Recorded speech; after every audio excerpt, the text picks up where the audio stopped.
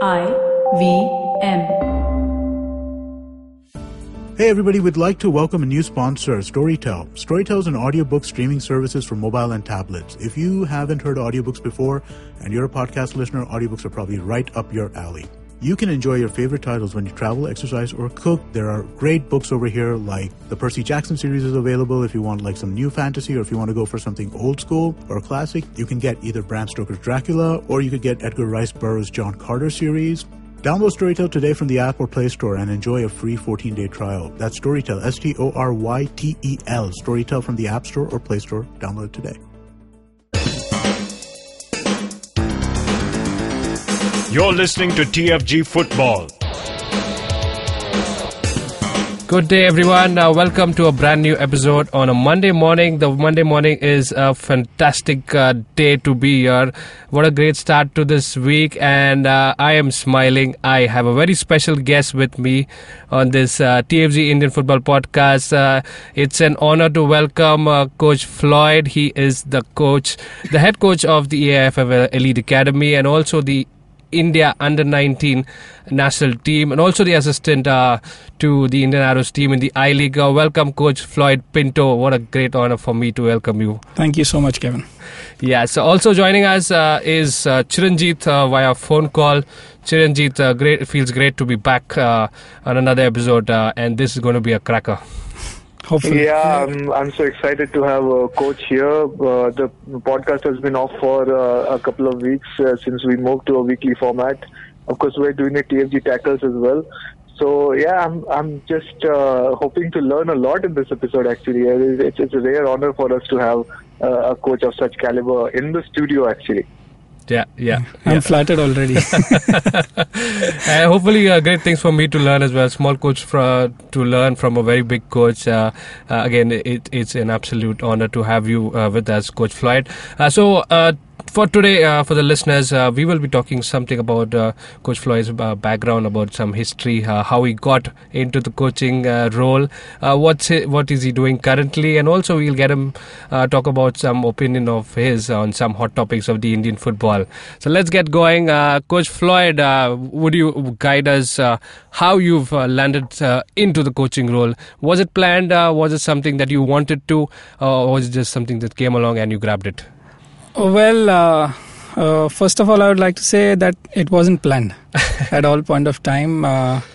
Every kid wants to play a sport professionally, and right from a very young age, I was basically a very good athlete.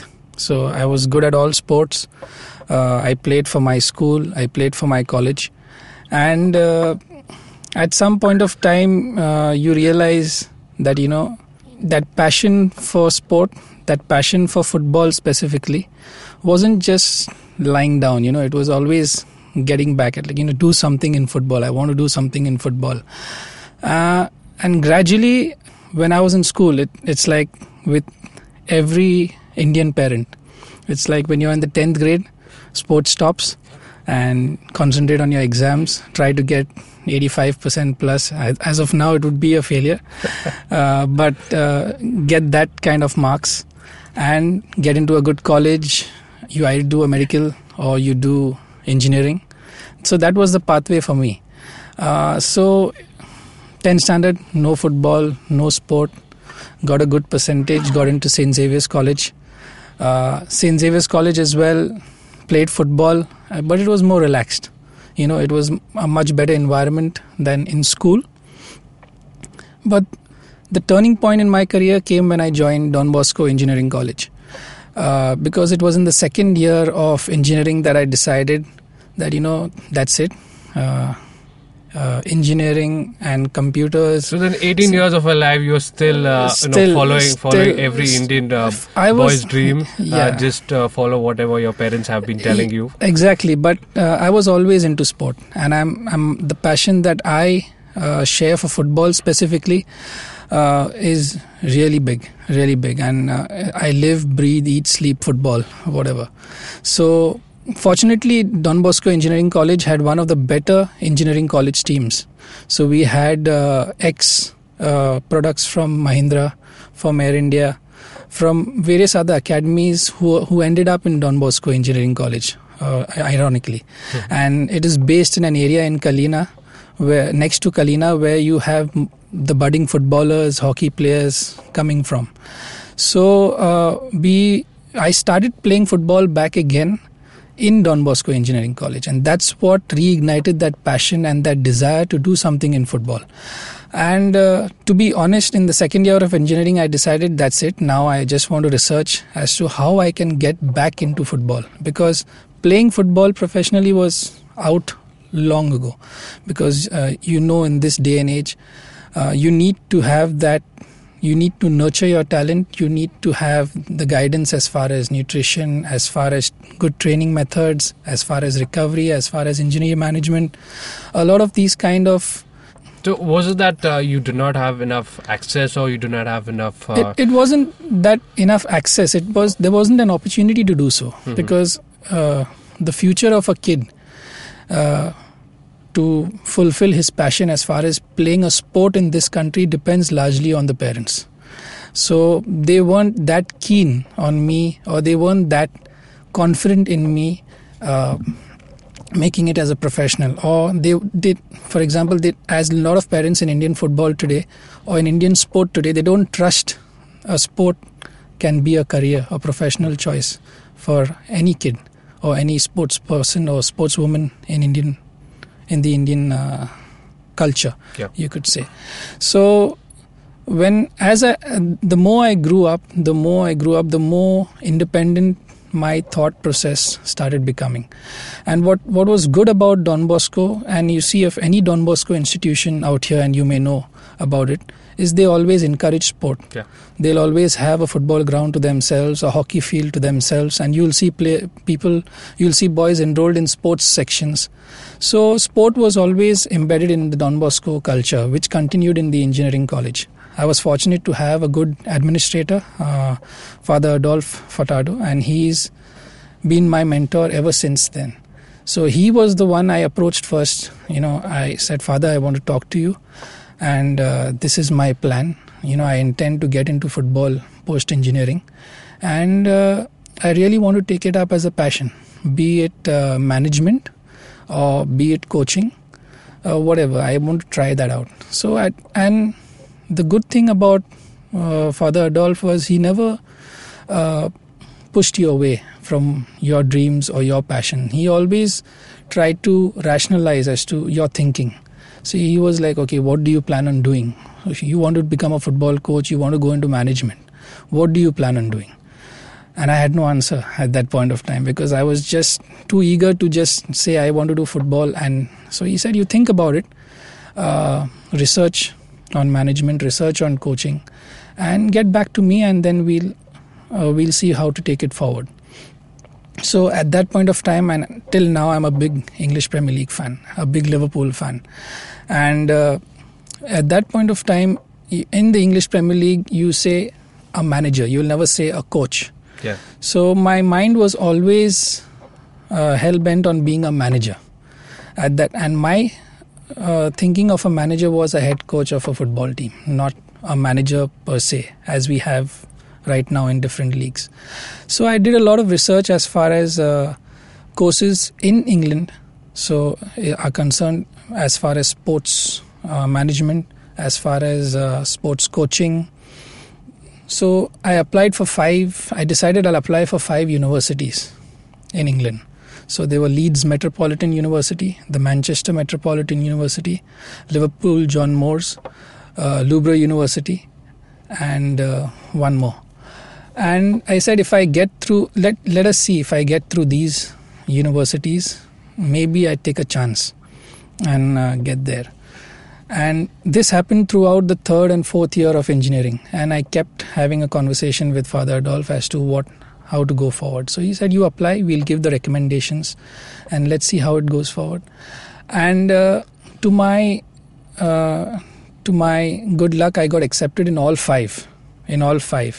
But as I was in between the registration process and the acceptance, there was also a doubt as to whether this would lead me into coaching. Because I then realized that the perception of management and coaching were two different things. You go into management, you may be getting into sports management. And I wanted to be a coach. I wanted to work hands-on with players, hands-on with teams, and on the ground, not sit in front of a computer desk, which I would be doing as an engineering college student. So I got accepted in all 5. But then the burden of the financial burden that it would put on me, I didn't want to let my mom go through that process again, because if I told her the fact that I did engineering, she was very happy with it. And if I told her I'm leaving engineering and I want to go to UK to do football, I think she would have got a heart attack or something. So I said, let that go aside. And then I started focusing on coaching licenses.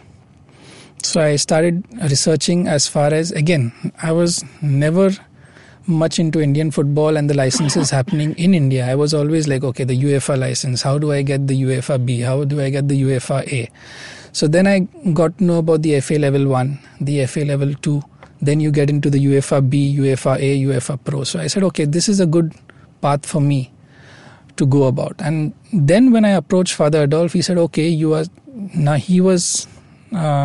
I think he had accepted the fact that this guy is going to do something in football and he's not going to do anything else. So he got me in touch with Mr. Adip Kenkre, who's the founder of Kenkre Football Club, and Mr. Joshua Lewis, who is the CEO of Kenkre Football Club. So what he told me was, and at that point of time I had just accepted an offer from ICICI Lombard to work on a 15-month basis as a database analyst, because databases was one of the topics in engineering that excited me a little bit, and I had a tendency towards liking that subject. So he said, see, you accepted this. Why don't you work for these 15 months and side by side on weekends you coach with Kenkre Football Academy and see how it goes. So at the end of 15 months, we take a call. Maybe Kenkre Football Club will give you feedback on what your future could be, and we can take it from there. So that's what I did for 15 months post-engineering. Monday to Friday was working, sitting on a desktop. So then you didn't leave your studies No. There was no chance that I would. That's absolutely critical to understand for all the youngsters who might be listening to this podcast and maybe following the same pathway that you've led through and seen success. So I think it's very important to know that studies, what come what may, needs to be completed. Yeah, because if I go to for a person like me who hasn't played football to the highest level, if I go to someone and say I want to coach, and they'll say, who are you? Where have you played? So at that point of time, when you say, okay, I'm now an A licensed coach and an engineer, so then the eyes light up a little bit. Okay, an engineer as well as a football coach. So studies to a certain extent gives you that little level of acceptance with the people in the fraternity to say, okay, this guy may be adding to football something different as compared to what a normal player turned coach would do. So 15 months went in, Monday to Fridays, working in front of a desktop. Fortunately, I had a very good senior who told me that, see, Floyd, and I told him, I'm here just for 15 months and I'm going to get out from here and work into football. He's saying, why do you want to go into football? You've just got into a good company. I said, and he was a very open-minded guy. So he said, okay, see, you do this. You come in half an hour before I come in. These are the checks you need to do. Once I come in, I take over. You can do whatever you want. So he said, okay. I said, okay, that's fine. So I followed him. And as soon as he used to come in, I used to start researching on football topics, coaching topics, the modern trends into football. So what would I do in the weekend? How would I coach these boys? A lot of these kind of things, which helped me a lot. And he was very supportive. So on Saturdays and Sundays, I started coaching at Shivaji Park, which was close to my place in Dadar. And I started off with a group of 5 to 6 year olds. Okay. And I must say, till date, that has been the best experience of my life. The coaching those small kids, running around here and there, was a big challenge. And I can relate to that. Yeah, just to get these boys interested in you as a coach, and just to get them to listen to you as a coach, was the first biggest challenge that I faced. And I did pretty well. I enjoyed it, and the boys related to me really well, and that took off from there. So 15 months in, I got a feedback from Mr. Adib Kenkre. I got a feedback from Joshua that there is a future for you as a coach, and we'd be ready to take you in a much more in the professional setup or semi-professional setup at that point of time, because Kinkre was a second division I League club. Yeah. So I was like, okay, so let's do this. So we sat together, Mr. Adib Kinkre, Mr. Joshua Lewis, Father Dolph, myself, and we said, okay, this is what I'm going to do now. And that's how it started. So that was my first steps into coaching, and where it started, all kicked off. Yeah, I think this is really inspirational for everybody who's might be thinking two times about should I be continuing with my studies.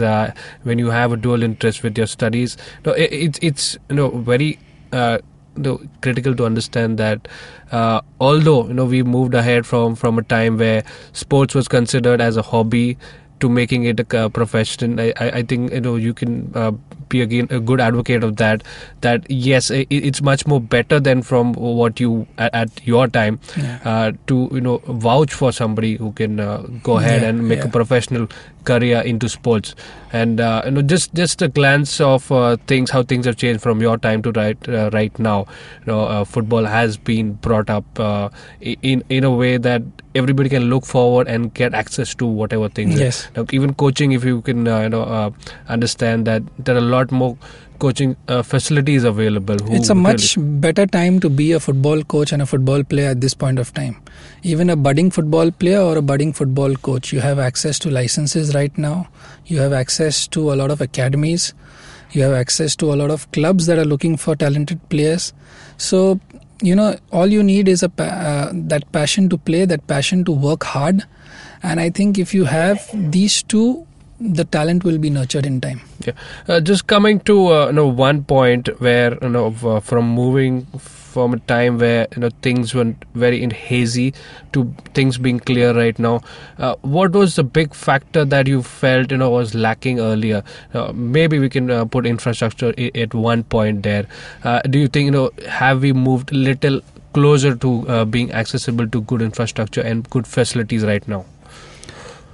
There's a big change as far as you would say the FIFA World Cup that recently happened. It helped a lot in developing an already budding sporting culture in India. So that sporting culture, if it is nurtured on a regular basis, I think that would provide a bigger platform for the sport to grow in India.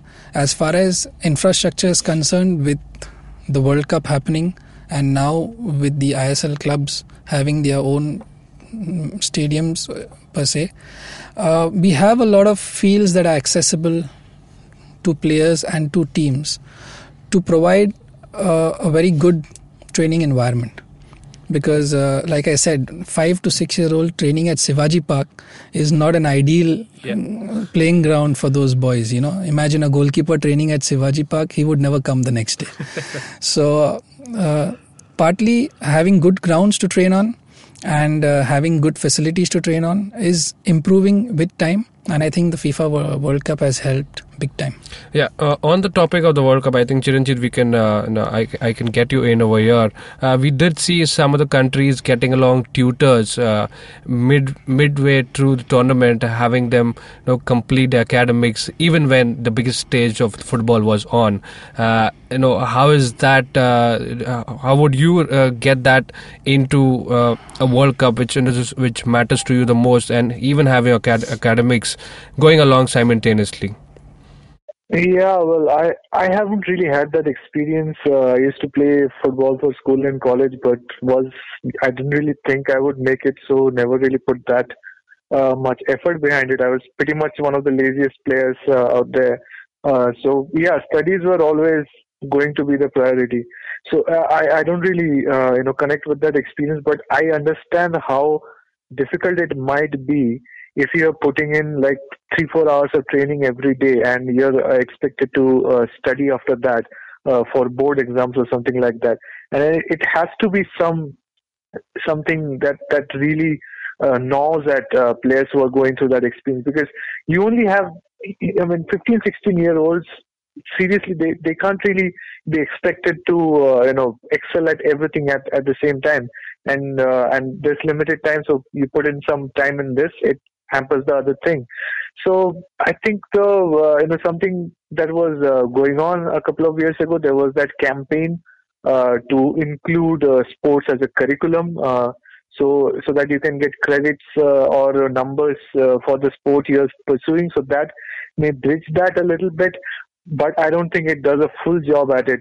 Or you can see some other countries like China or UK which already incorporate that priority that a kid is growing up to be a player, has a possibilities as a professional player. So maybe the education has to take that into account, and the assignments and exam schedules be adjusted to that.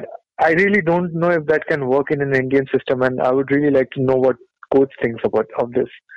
Yeah, when I was coaching at Kenkre Football Club, Mr. Adip Kenkre had this tagline which attached to Kenkre Football Club was that you play the beautiful game beautifully. And to play the beautiful game beautifully, your mind needs to work before your feet. And if you are intelligent off the field, it reflects directly on the field as far as your game intelligence is concerned.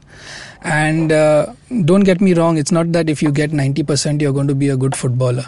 It's just triggering that thought process in your head. You need to be constantly thinking in the game. There are so many decisions, like for example, if a player is receiving the ball, there are so many decisions he needs to take. Where do I receive the ball? Where do I turn? Who do I pass to? What do I do with it? So, basically, even with the AIFF Academy, when we had boys coming in, a lot of boys were in the distant education section. So they used to be attached to their boards and give their exams whenever the time came. But very few of them could even speak in English.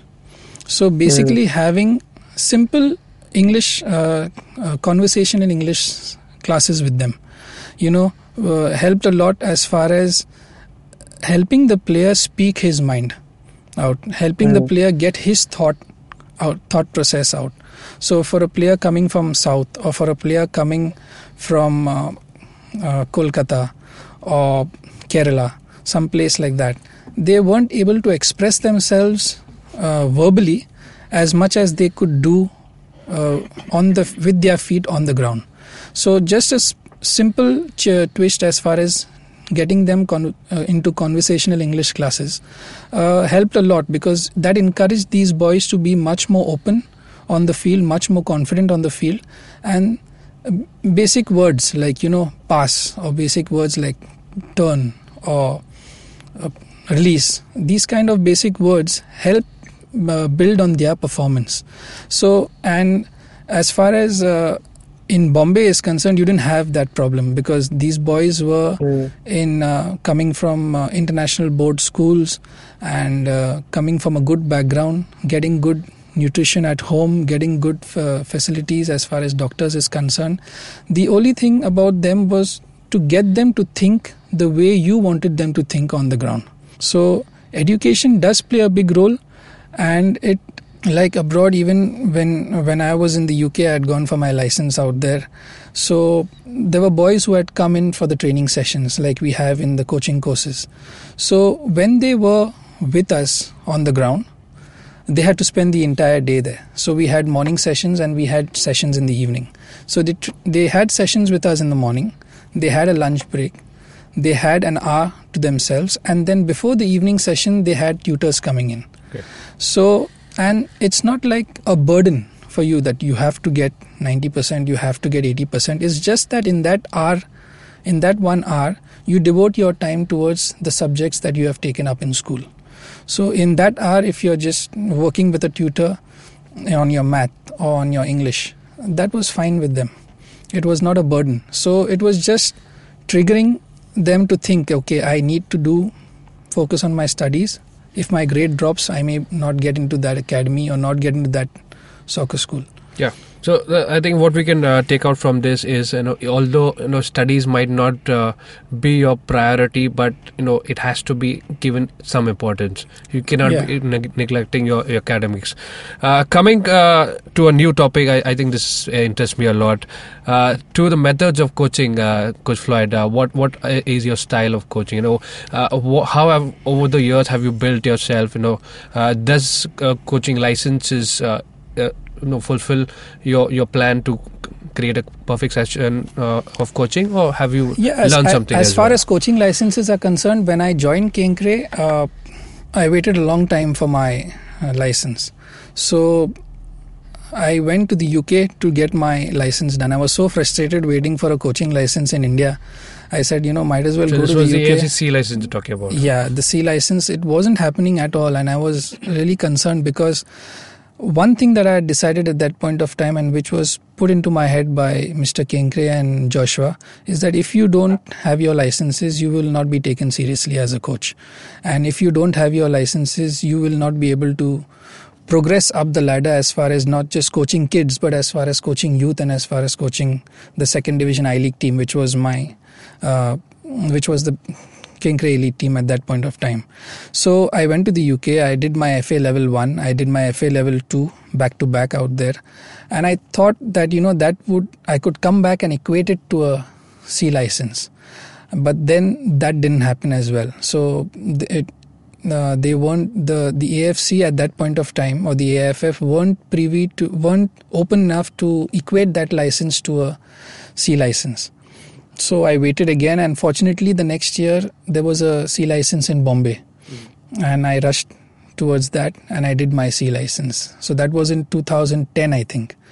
From 2010 to 2014, there wasn't any B license.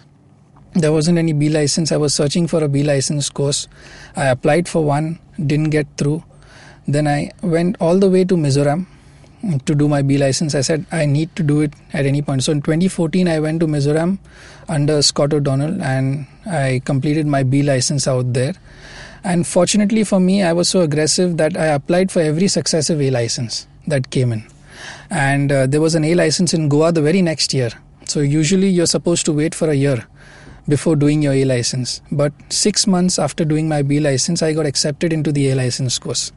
So I was really happy. And that was under Mr. Vincent Subramaniam and Scott O'Donnell. So I cleared that at the first attempt as well. So I believe you were one of the youngest coaches at that time to clear the A license. Yeah, there have been, I think, coaches younger than me. But one of the youngest in the batch, of course, for that. So pursuing my licenses was one of my major, priorities at that point of time. Because I know if I say now I'm an A licensed coach, I'll be taken seriously, or I'll be listened to.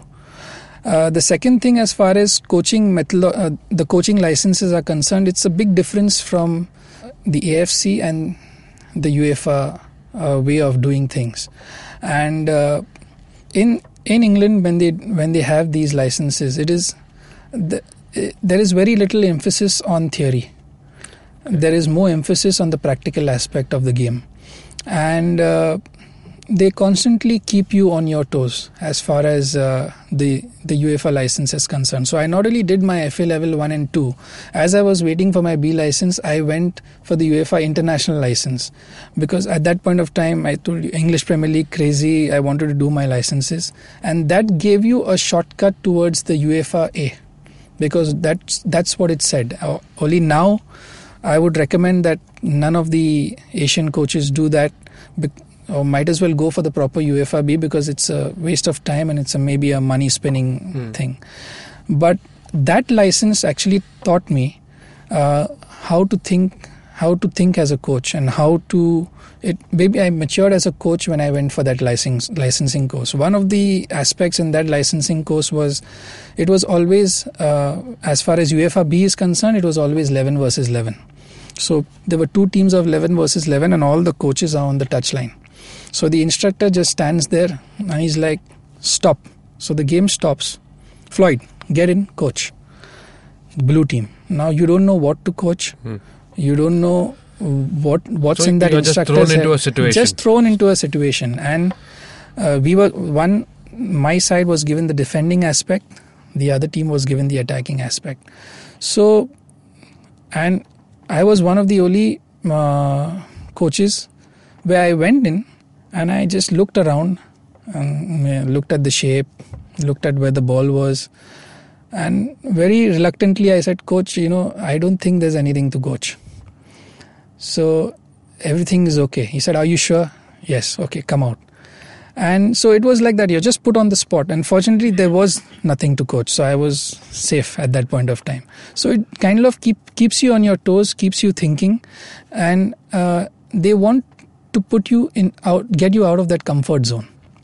What the difference? What I see in the AFC licenses is that there's a lot of emphasis on the theory as well, and the practical sessions. There could be a little more openness to it, a little more realism to it, and which right now, if you see Mr. Savio Madera and Richard Hood are revolutionizing the coaching process. So to say. So it's moving in a much better direction. I've heard the similar things happening when in the A license when Mr. Scott and Rob Ban held it at Navi Mumbai. So one of the coaches, Mr. Yusuf Ansari, who's the goalkeeping coach with Indian Arrows, he said one day we were just walking towards the ground after having a theory session, and at the spur of the moment Rob Ban says, okay, Yusuf, you're going to work on the back four. Just like that. So it's things like that makes you keeps you on your toes, gets you out of that comfort zone, and those are the kind of things we need from coaching courses. Trying to learn something new rather than following the same. So at Kinkre, like I said, play the beautiful game beautifully. So it was always the coaching was always how can I get my players to play the beautiful game beautifully, or to play in a nice way, which people would say, okay, yeah, good. They look so comfortable on the ball. So I used to research a lot about different coaches, different styles, different formations, different shapes. But another thing what Mr. Adib Kinkre told me is that you may research, you may have all the knowledge in the world, but if you are not, as a coach, if you are not able to simplify that knowledge and put it across to your player, he will never be able to play the way you want him to play. So that was the challenge that I took forth. I had a lot of information with me, but what information should I put across to which kid was the challenge, to get them to play that kind of football. So I was coaching 5 to 6 year olds, 8 year olds. I was coaching the under 17, the under 19s, and I was coaching the second division I League team as well. So what session suits which team was the challenge for me at that point of time. And right through to the AIFF academies as well. The AIFF academies further solidified my methodology of playing the game beautifully, because AIFF insisted on build-ups from the back, which was something that helps you dominate possession. AIFF insisted on pressing, which is something that, so you don't have the ball, get the ball back quickly as soon as possible. So we were given the freedom to express ourselves as a coach in the build-up. So every coach had a different style. We were given the freedom to express ourselves as far as pressing. So every coach had a different style of pressing. So these kind of, at every stage, I kind of added a little bit more to how I wanted a team to play. And it's happening right now as well. Yeah. So you keep learning. Yeah. On the same lines, one question I want to ask you is, how has technology helped in coaching? Oh, huge. I feel at this point of time, if you're not using technology, you're losing out as a coach, because a lot of coaches feel that technology right now is a means by which someone can point out flaws in your coaching system. But I would think the opposite. Technology, as far as maybe the GPS or even sports science is a technology in its own aspect, is there for the coach to guide the coach in the right direction. So I feel a coach should have enough knowledge about all these. You cannot be a master of sports science, a master of another technology as well as coaching. Yeah, the head coach should always have the final say in all these things. But sports science, GPS technology is there to help you, to guide you in order to improve your training sessions, in order to periodize your training sessions in such a way that the players are conditioned in the right sense. That is why, fortunately for me, Danny, the national team sports scientist, is based in Goa. So I have regular conversations with him. I have questions with him, even when he was associated with the under-19 team earlier. So I'm getting to know a lot about how the national team works as far as using the GPS is concerned, using sports science is concerned. And it's a very big aspect of football right now, which can only help coach further improve his coaching sessions. It can only help a team further improve their performance on the pitch. I think that was some great insights into coaching and a lot of technicalities for the first time, at least for me, to know the nitty-gritties of the workings of the AFF and so many things to learn from. So that was the first half of the show. And in the second half, be prepared to listen to some opinions from various topics, the hot topics, especially in Indian football. I'll be back after the break. Hi, I'm Amit Verma, the host of the weekly podcast, The Seen and the Unseen. In my show, I examine the seen effects and the unintended consequences of public policy and private action. I show how policies meant to help the poor often end up hurting the poor. I've done episodes so far on demonetization, GST, surgical strikes, immigration and MRP. And I will continue my forensic assault on the truth in the weeks to come. Catch the show every Monday on the IVM Podcast app or any other podcasting app that you prefer. Or visit seenunseen.in for all the latest updates. Alright, welcome back guys after the break, and as we promised, we'll be talking about Indian football current scene and what is all about the Arrows team that just finished this season, and they'll be heading into the qualifiers of the Super Cup. Yes, so Coach Floyd back, welcome back after the break. So the Arrows, everybody's eyes were on the under-17 team, obviously during the World Cup, prior to the World Cup, and now after the World Cup as well. So the Pailan Arrows was revived as a project, and they were named the Indian Arrows, and they were put into the I-League. Now, first question to you.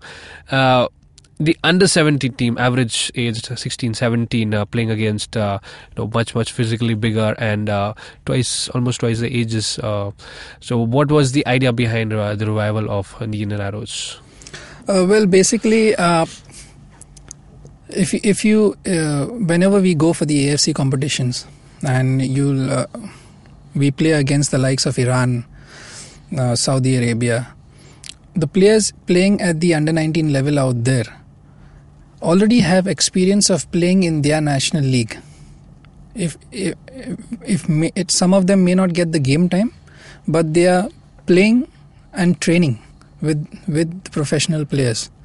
So the idea for the Indian Arrows playing in the I-League was to give these boys as much game time as possible, keeping them together as a group. And I think if we look at the overall game time achieved by the players playing in the Indian Arrows and players of a similar age group in various clubs, you could see there's a marked difference in the amount of game time that someone has achieved. and that can only help a player develop in his potential or into a professional footballer as well. Yeah. So Chiranjit, I would like to get you in at this point of time when we've done with the World Cup, and this is looking forward to a moment where preparedness to the next AFC competition.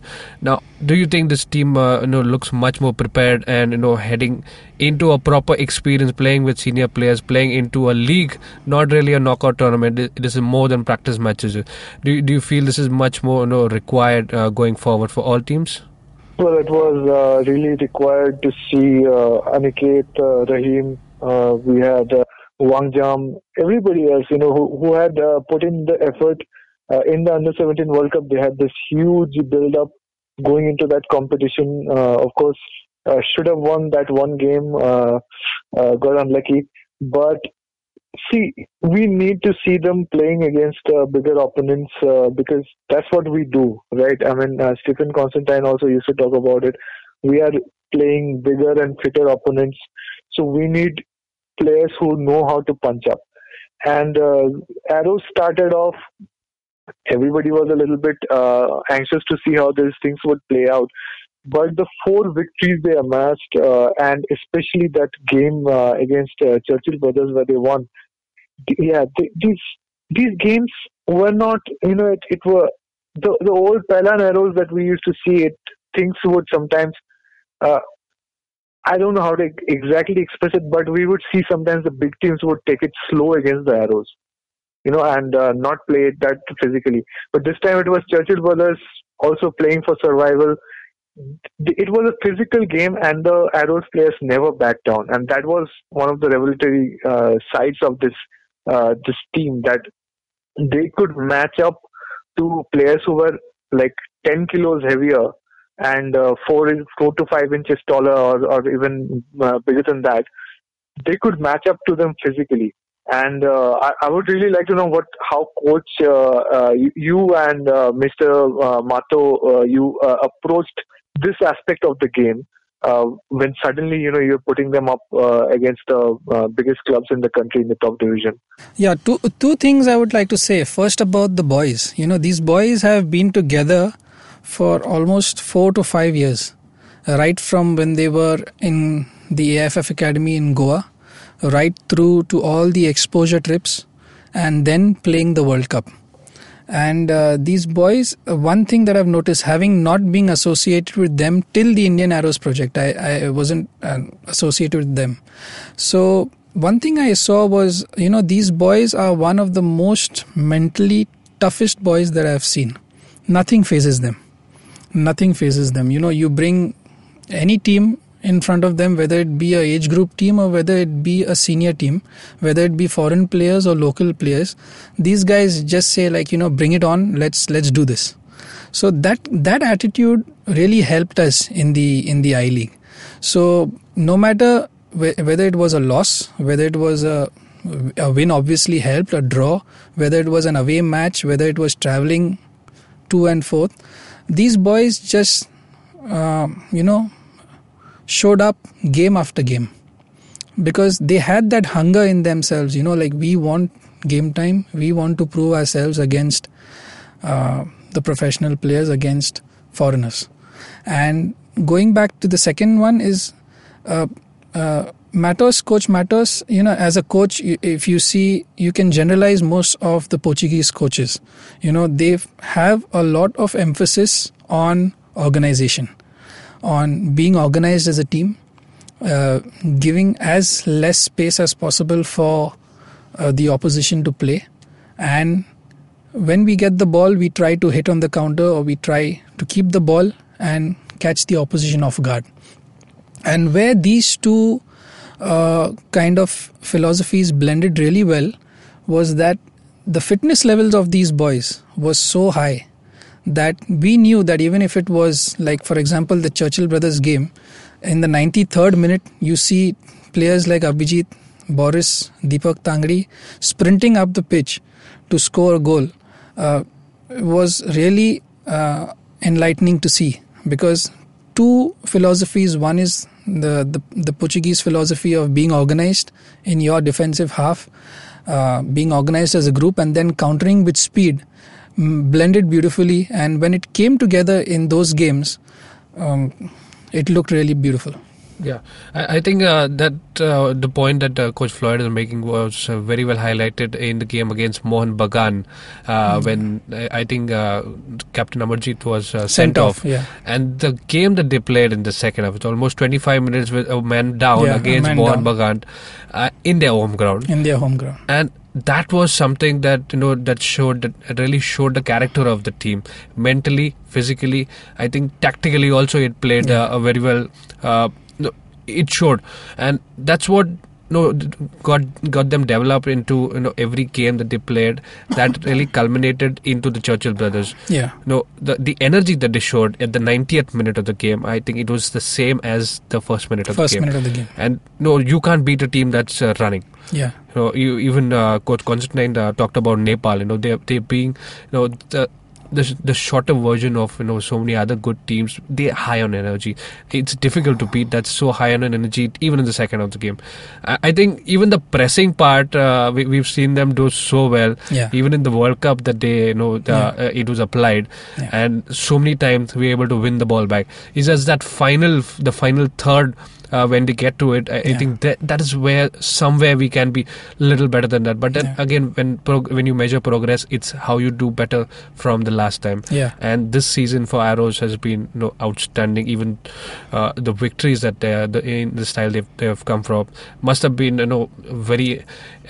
very nice to watch, and it's a huge compliment to see the under-17 team do so well even after such a long time. And I would believe it was a short time for them to come together and be prepared for the World Cup. But then right now they are looking much more lethal than what they were. And the beauty of these boys is that you ask them, are you happy with your I-League campaign? They'll say obviously not. We finished last.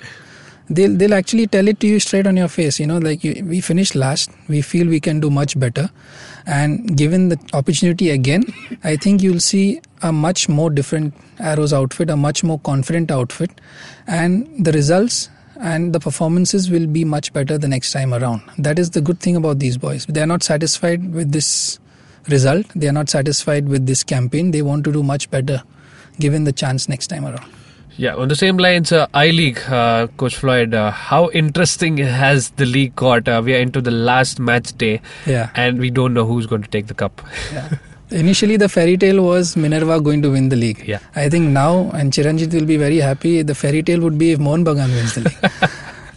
It's there is no chance, coach. There is absolutely no. Just this is just for the listeners as well. There is zero chance for Mohun Bagan to win the league, because even if they win the last match, and they will be at 33 points. And if Minerva draw, they win the league.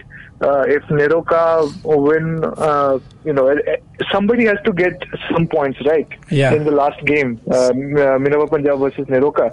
So if it's a draw, Minerva Punjab will go to 33 and they will be ahead in head-to-head. Head-to-head, And if Neroka win, they win the league as well. If Minerva win, obviously they win the league.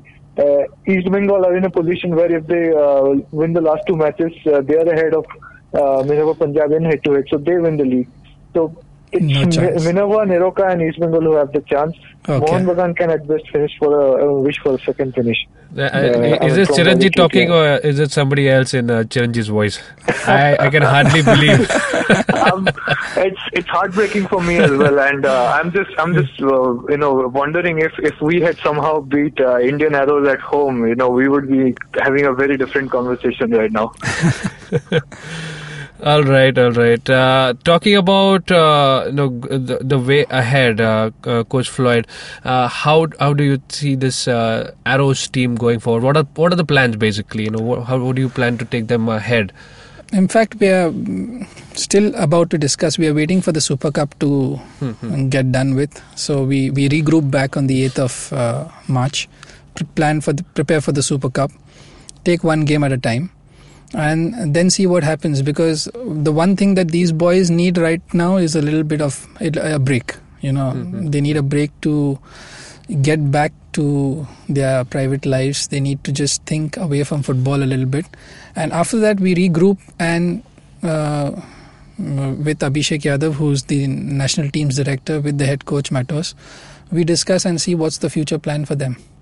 Because as of now, there's no concrete plan in place, but hopefully we could play the I-League next year and have a few exposure trips to get these guys back in sync. On that topic, Coach, I just want to take you back to the point you made, Coach, a little while ago about the players being together for 3-4 years, but we have seen some players sort of going on a different direction.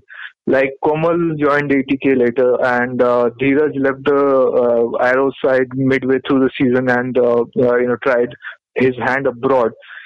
How do you see this? Is it better for these players to stick together in Arrows, or should they go to other teams where they get to practice with senior players and experience something else, or even since they have had a World Cup exposure, they should even consider a stint abroad. What's your take on this different options? Yeah, whatever be the option, whether it is India or abroad, the advice that I would give to any player is that you go wherever you can get game time. If you are not getting game time, that would seriously hamper your chances of development. The second thing, for example, Komal going to ATK. He made the decision that he wanted to go to ATK, and he got a few minutes on the pitch as well.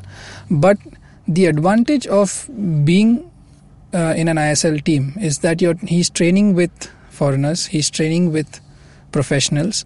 He has good facilities to train with, not only as far as the playing ground is concerned, the nutrition, the injury management, sports science, strength and conditioning.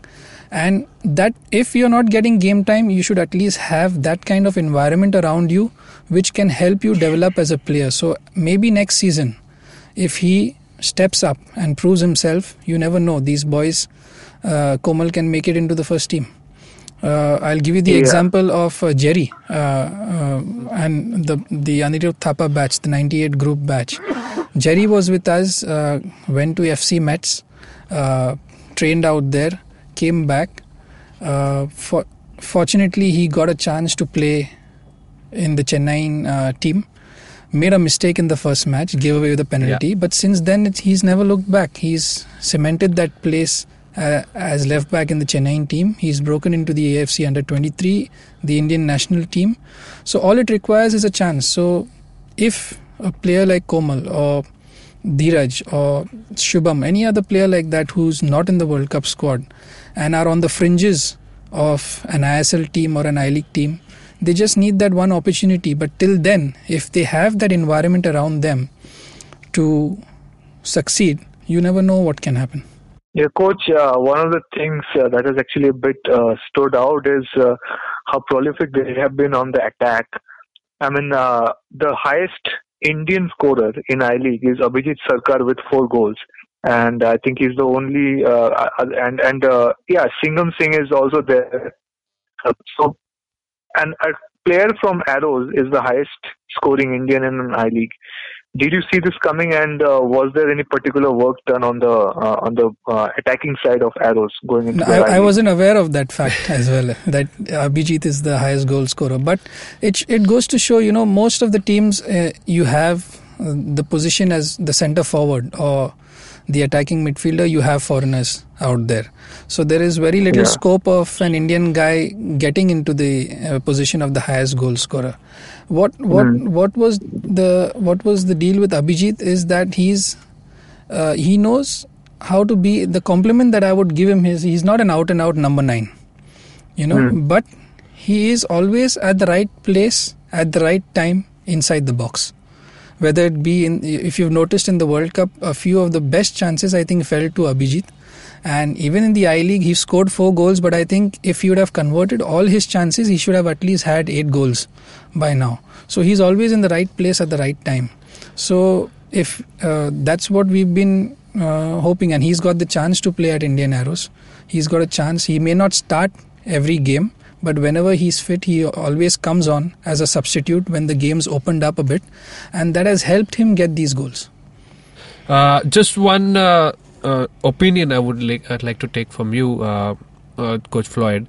Now we've seen the under-17 team go elaborately for exposure trips abroad, and at the end, just before the actual World Cup, we saw them play domestic matches.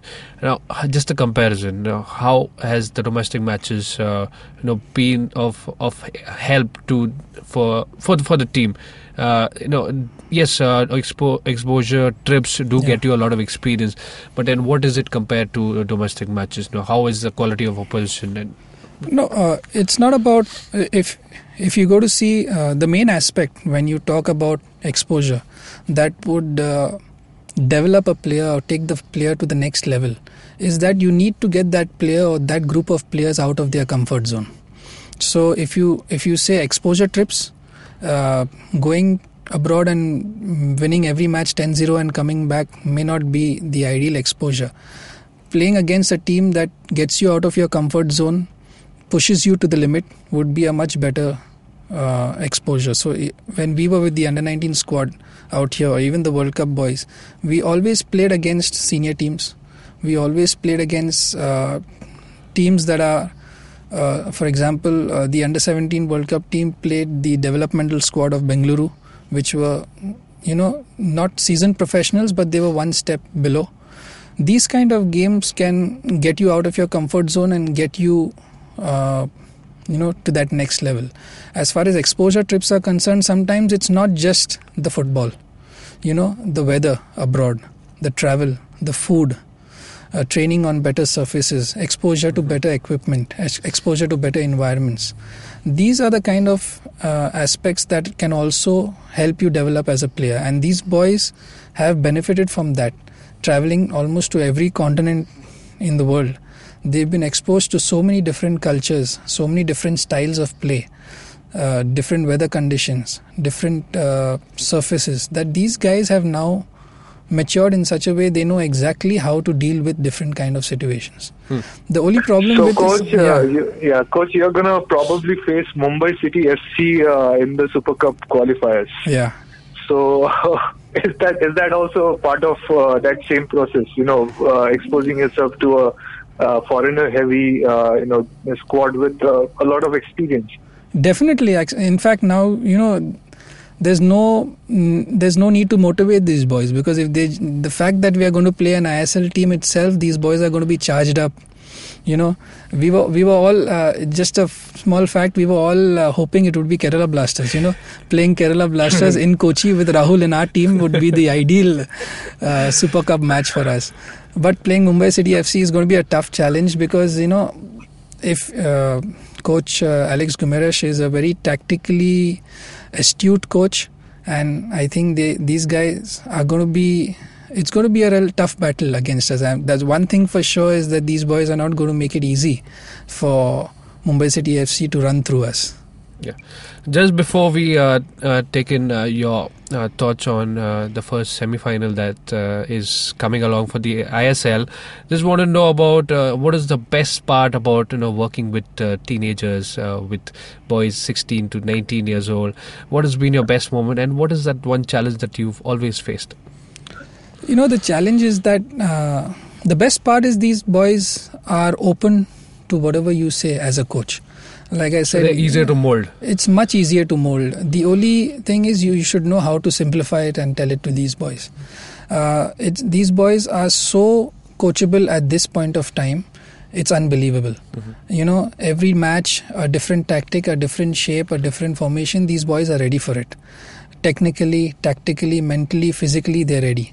So it's so ideal for a coach to work with this set of boys that you can do basically whatever you want out of them. And you as a coach, if anything goes wrong, you can say, okay, I'm at fault.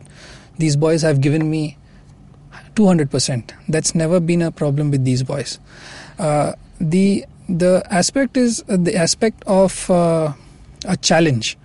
The challenging part would be that these boys are prone to making schoolboy errors. The one thing that I've noticed maybe for a youth player from abroad and a youth player from India, is that the concentration levels or the level of professionalism, the level of seriousness is not there for a prolonged period of time. It drops a little bit. So if these boys can maintain that, and there are some of the boys in this squad, and I could take names, for example, someone like Amarjeet, he is so focused, he is so determined, and he always wants to improve. At any point of time, you put him in any ISL team or any I-League team right now, he'll fit in straight away with professional players.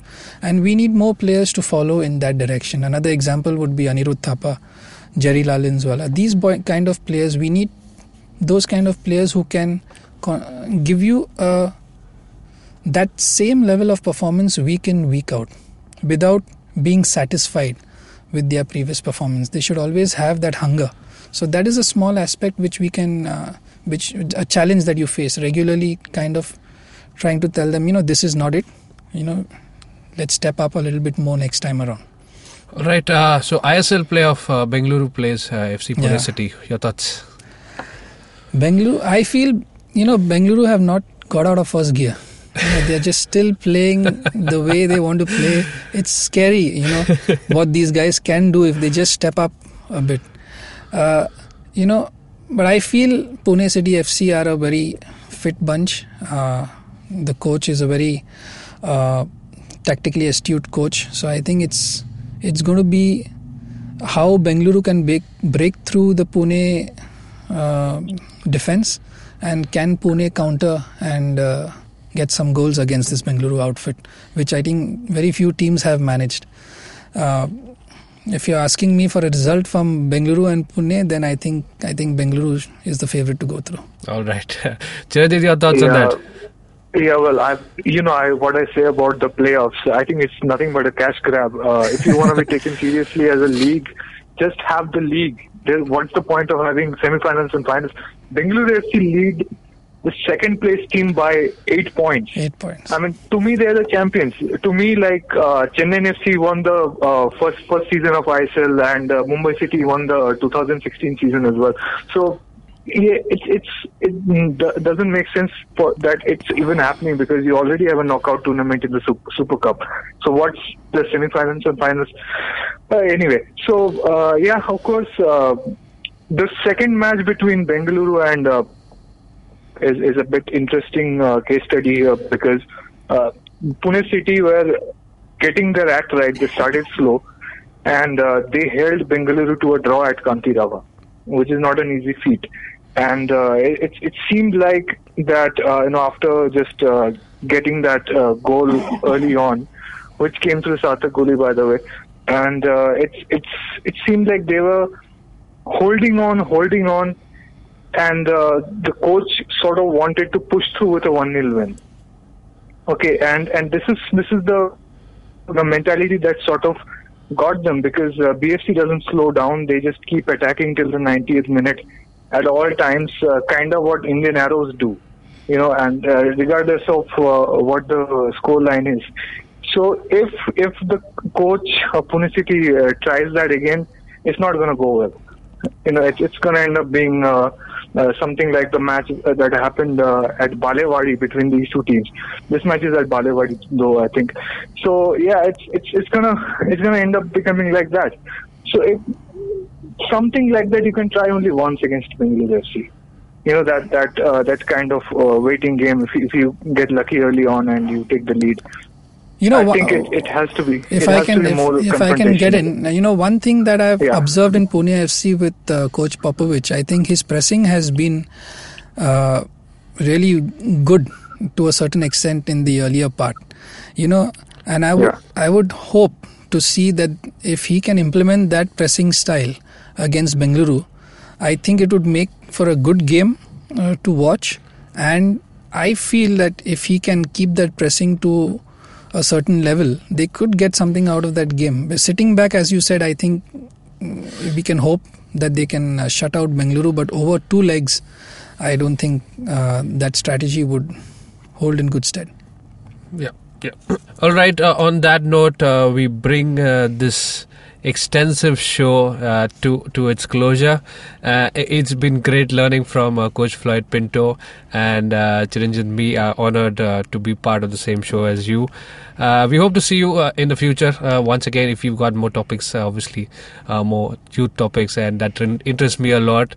And on that note, I would like to thank Floyd Pinto, Coach Floyd Pinto again for being there with us. Thank you, Kevin. Thank you, Chiranjit and TFG for this. Anytime you need to talk about football, I'm always ready. So anything for football, as I say. That's great to hear, Coach. Yeah. I'm really thankful that we got to take part in this conversation. And for the listeners, the next episode of TFG Tackles will come out on the 9th of March. We will do a roundup of the I-League title race. So stay tuned for that. All right, so that's a wrap from our end. As you know, we will no longer do a daily show. We'll be heading into a weekly format for the audio podcast. Do tune in. TFG Podcast is available on IVM, on the Android and iOS version. Do give it a try. There are a lot of awesome shows that are available on this app. And TFG Football is the Twitter handle that you need to follow for all the Indian football action. And Coach Floyd Pinto is also available on Twitter. Do give him a follow and do watch his activities. Liverpool fan and Arrow's assistant coach. Excellent to know from him. Chiranjit Oja is also available on Twitter. As Siju Matthew, who's not available with us, but she will be back soon. I'm also there if you would like to talk to us. The YouTube channel is where you want to send your comments, whatever you felt about the show. It was a great learning for us. If you've learned something from this show, do let us know. Show your love. Like, share, subscribe on the YouTube channel, and be tuned in for TFG Tackles as well. Have a great day, folks. A great Monday morning for us to start off with. Hope you have a great week ahead. See you in another episode. Bye. Take care.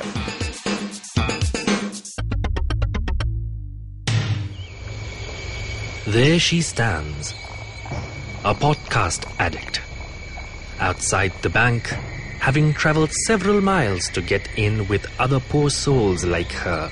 The journey, though daunting for this youngling, will have some comfort because she has downloaded her favourite podcast. You can see more of her species on ivmpodcasts.com, your one-stop destination where you can check out the coolest Indian podcasts. Happy listening.